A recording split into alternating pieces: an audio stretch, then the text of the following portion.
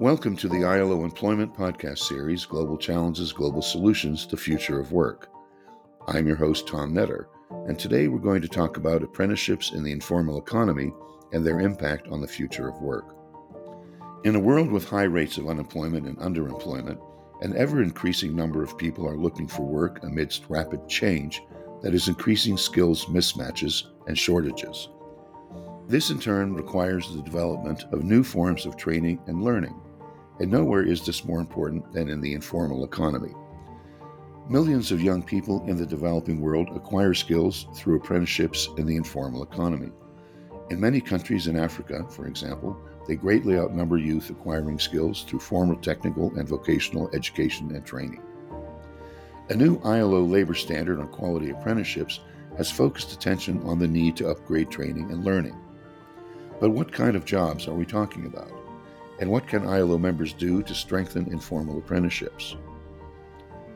Joining us today to share his experience is Yasser Ali, an ILO technical officer in skills based in Amman, Jordan, who has vast experience in the areas of skills development, training, coaching, and work-based learning, just to name a few.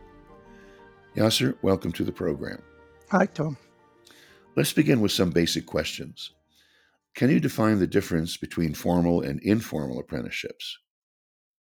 Thanks, Tom. Without going in a very detailed definition of apprenticeship and using several terminology, I need to differentiate between formal apprenticeship and informal apprenticeship in terms of the element of the apprenticeship program.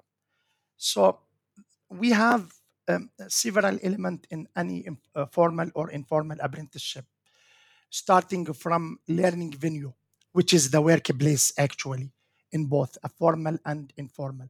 While in the informal apprenticeship, we are talking more about micro and small enterprises.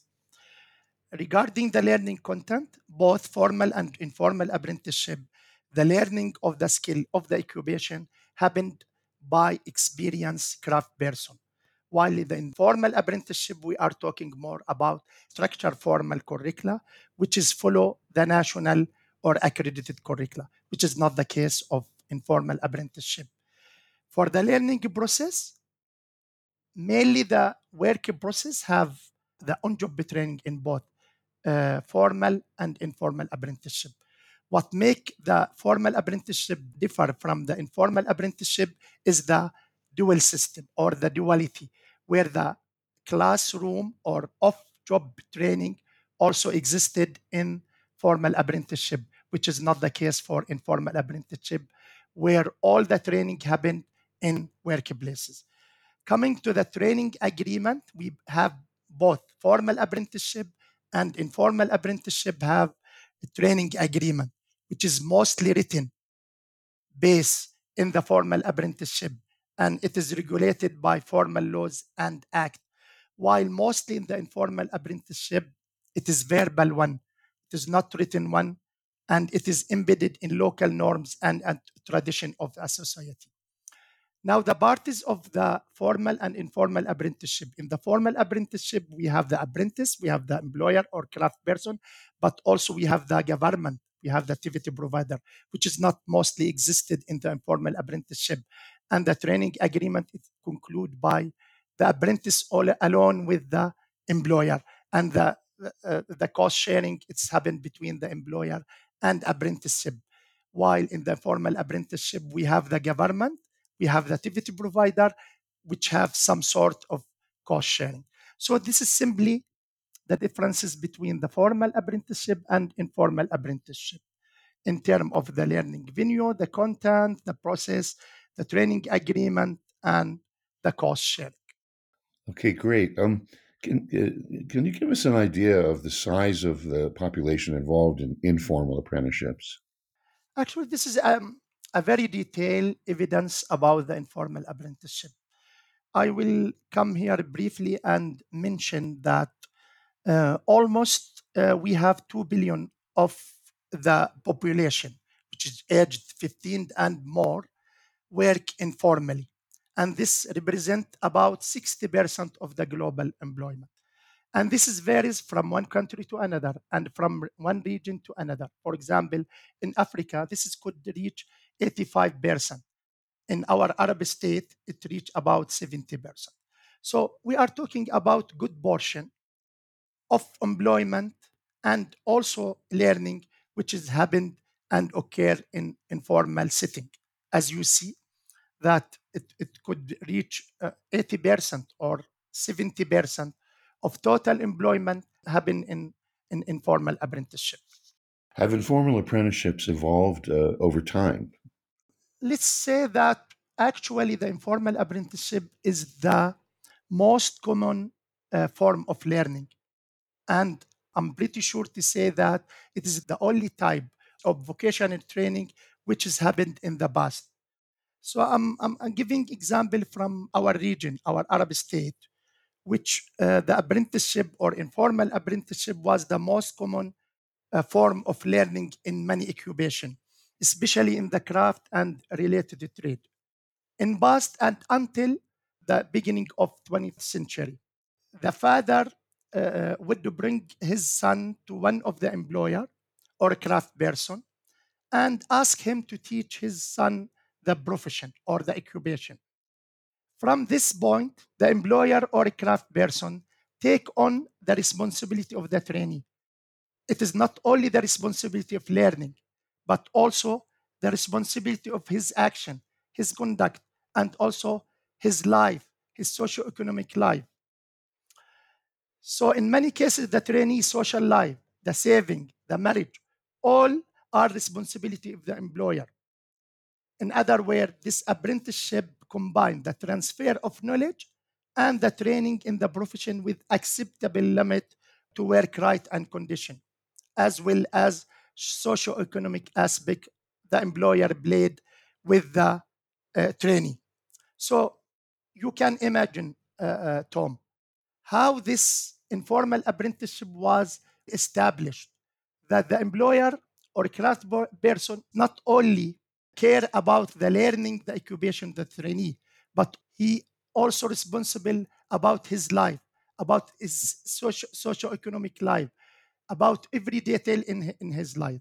This is one form of informal apprenticeship that include many items which we are struggling nowadays to achieve and we are not succeeding. Well, that brings me to the question of how do these informal apprenticeships actually deliver quality and relevant skills training that would align with labor market needs? In principle, yes, informal apprenticeship is able to deliver quality and relevant skill training because simply the training process is occur in real workplace and the knowledge transfer, as we saw from the definition, that the knowledge transfer from the experienced master craft person or employer. So simply the skill of the trade of the occupation is automatically transferred from the craft person to trainee in real workplace. However, this is not the ideal case, and from my experience, I had two main observations to that. First, this is largely depend on the extent that the enterprise or master craft person is updating to the new technology in the market, because not all employer or craft person are updated to the new technology, emerging technology, and this is affect the knowledge transfer to the new technology to the trainee. And the transition from learning to employment is slow in informal apprenticeship. And this could extend to years, particularly in micro and small enterprises. So, this is the main observation that could affect the transfer of the knowledge and the deliver of the quality and relevant skill from the employer to trainee. Well, you've touched on this before, but on a country level, what is being done to improve the quality of informal apprenticeships? Can you give us some of the priorities? Is there new forms of certification, OSH, learning quality? In reality, government are more concerned in informal education and training system. and less interest with the informal system, although it's large portion compared with formal one. One of the dimensions that the government concern with informal worker in some country is the provision of some sort of certification process that ensuring worker have occupational license to practice the occupation. It comes as a type of regulation labor market more than improving skill delivery in informal apprenticeship. Occupation health and safety, for example, come as inspection component applied by government for all enterprises without taking into consideration the differences and challenge in complying with the needed requirement. But yes, a gradual approach is needed here, and it is also implemented in some countries. For example, some countries work on national framework on apprenticeship that cover all type of apprenticeship and work-based learning, including informal apprenticeship. This approach entails improving both the learning process, supporting the enterprise, improving learning and enabling environment. Because improving learning process alone through linking informal apprenticeship with formal education and training system could lead in improving the type of training and skill delivery and reduce the transition period from learning to employment. However, this need to combine with supporting the enterprises. So this is the two main wing of any informal apprenticeship: learning process and also supporting the enterprises. Without supporting the enterprises, we cannot achieve what we need from the informal apprenticeship. So this include upgrading the technical skill of master craft person to the market in new technology, improving learning environment with the needed equipment and raw material, apply intensive mentoring, coaching, monitoring, tracking, and assessment to apprenticeship and training progress, improving the work organization and management, improving the occupational health and safety. So the enabling environment on term of decent work dimension need also support, mainly encouraging and supporting employer and worker coverage by social protection floor. In addition to that, improving efficiency and effectiveness is a fundamental rationale, with goal of making the system less exploitative and less burden to the people. However, this is not easy if the main building block of apprenticeship system are not established, mainly the clear role and responsibility of different stakeholders and the funding arrangement, in addition to setting a clear regulatory framework. To make this happen, meaningful social dialogue among the government, social partner, private sector, activity provider, and other actor is essential. Now, you've mentioned social dialogue. What is the role of social dialogue in informal apprenticeships, and how can it be further strengthened? Yes, social dialogue is a cornerstone of ILO work, including all type of negotiation, consultation, or even simply an exchange of information between or among representative of government, employer, worker, in issue of common interest relating to economic and social policy. Now, the relationship between social dialogue and quality apprenticeship training take various forms in different countries: tripartite, bipartite. Bodies exist in many countries to formulate, implement, and monitor apprenticeship training policy. Similarly, apprenticeship training may be subject to negotiation between government and social partner, or just between employer association and union. The engagement of social partner, both employer, union, and professional association, is necessary to ensure that the organization and the content of apprenticeship meet the need of employer and the wider economy and student. Now, many countries, even my country, Jordan, have established national skill sector bodies for council, which is employer-led governance body tasked with leading skill development in their sector. These bodies can play a vital role in strengthening the social dialogue toward meaningful outcome that address the key building block of apprenticeship and the main element of apprenticeship, including the apprentice, employer, learning content, and process. training agreement, cost sharing, learning environment, and decent work aspect. Let me to say, Tom, that this is not a dream. It was happened in the past and it can be happened in the future. Just to mention that what we are struggling to achieve nowadays was a reality in the past. So replicating it is not a dream.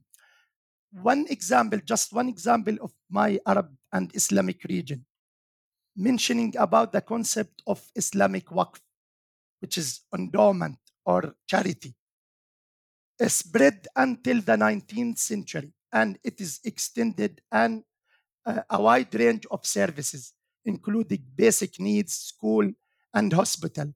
It is also included unemployment prevention, small scale project, and training. Imagine what? There was a dedicated Islamic endowment for teaching craft and profession. This has happened for years and centuries, highlighting the role of society and the private sector in supporting vocational and apprenticeship program. So, Tom, we no longer have this role, and we are now struggling to have the community and private sector support for a training and apprenticeship program. Social dialogue could be happened.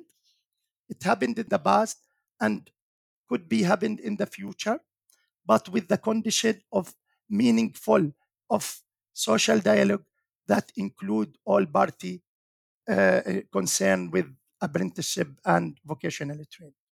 Well, thanks. Let me ask you one final question. What do you think is needed to build greater international, regional, or national cooperation on quality apprenticeships? And how would this affect informal apprenticeships? Actually, there is much to do here. The Quality Apprenticeship Recommendation R208, which is endorsed in 2023 recently, mentions some action here, including exchanging information and good practice in all aspects of quality apprenticeship, also cooperating to offer expanding learning opportunity to apprentices and to recognize competencies required through apprenticeship program or prior learning, in addition to building effective partnership to promote quality apprenticeship program, including through tripartite national, sectoral, or even occupational skill bodies, global and regional alliances and apprenticeship network, and promoting the recognition of apprenticeship qualification nationally, regionally, and internationally. So this is mentioned in the quality apprenticeship recommendation. But personally, I believe that provision of real success implementation of upgraded informal apprenticeship is the most crucial one. This key building block of apprenticeship seem to be hard to achieve, providing real example in how social dialogue help in shaping upgraded informal apprenticeship and defining clear roles and responsibility stipulated in national regulatory framework is very necessary here. So, providing more realistic financial arrangement and other key building block, coping with the context of developing country and applicable even in small and micro enterprises is a primary important. So what we need to exchange real example that solve the main issue and challenge in the six building block of apprenticeship, and mainly about the role and responsibility, the social dialogue, the funding arrangement, having a realistic example from several countries can guide other countries to do it and build on their experience. And by this, I think we can improve the informal apprenticeship and make the key drivers and the key building block of formal apprenticeship also happen in informal apprenticeship. Thank you. Yasser, thanks very much for sharing your interesting insights with us today and helping us understand more about this issue.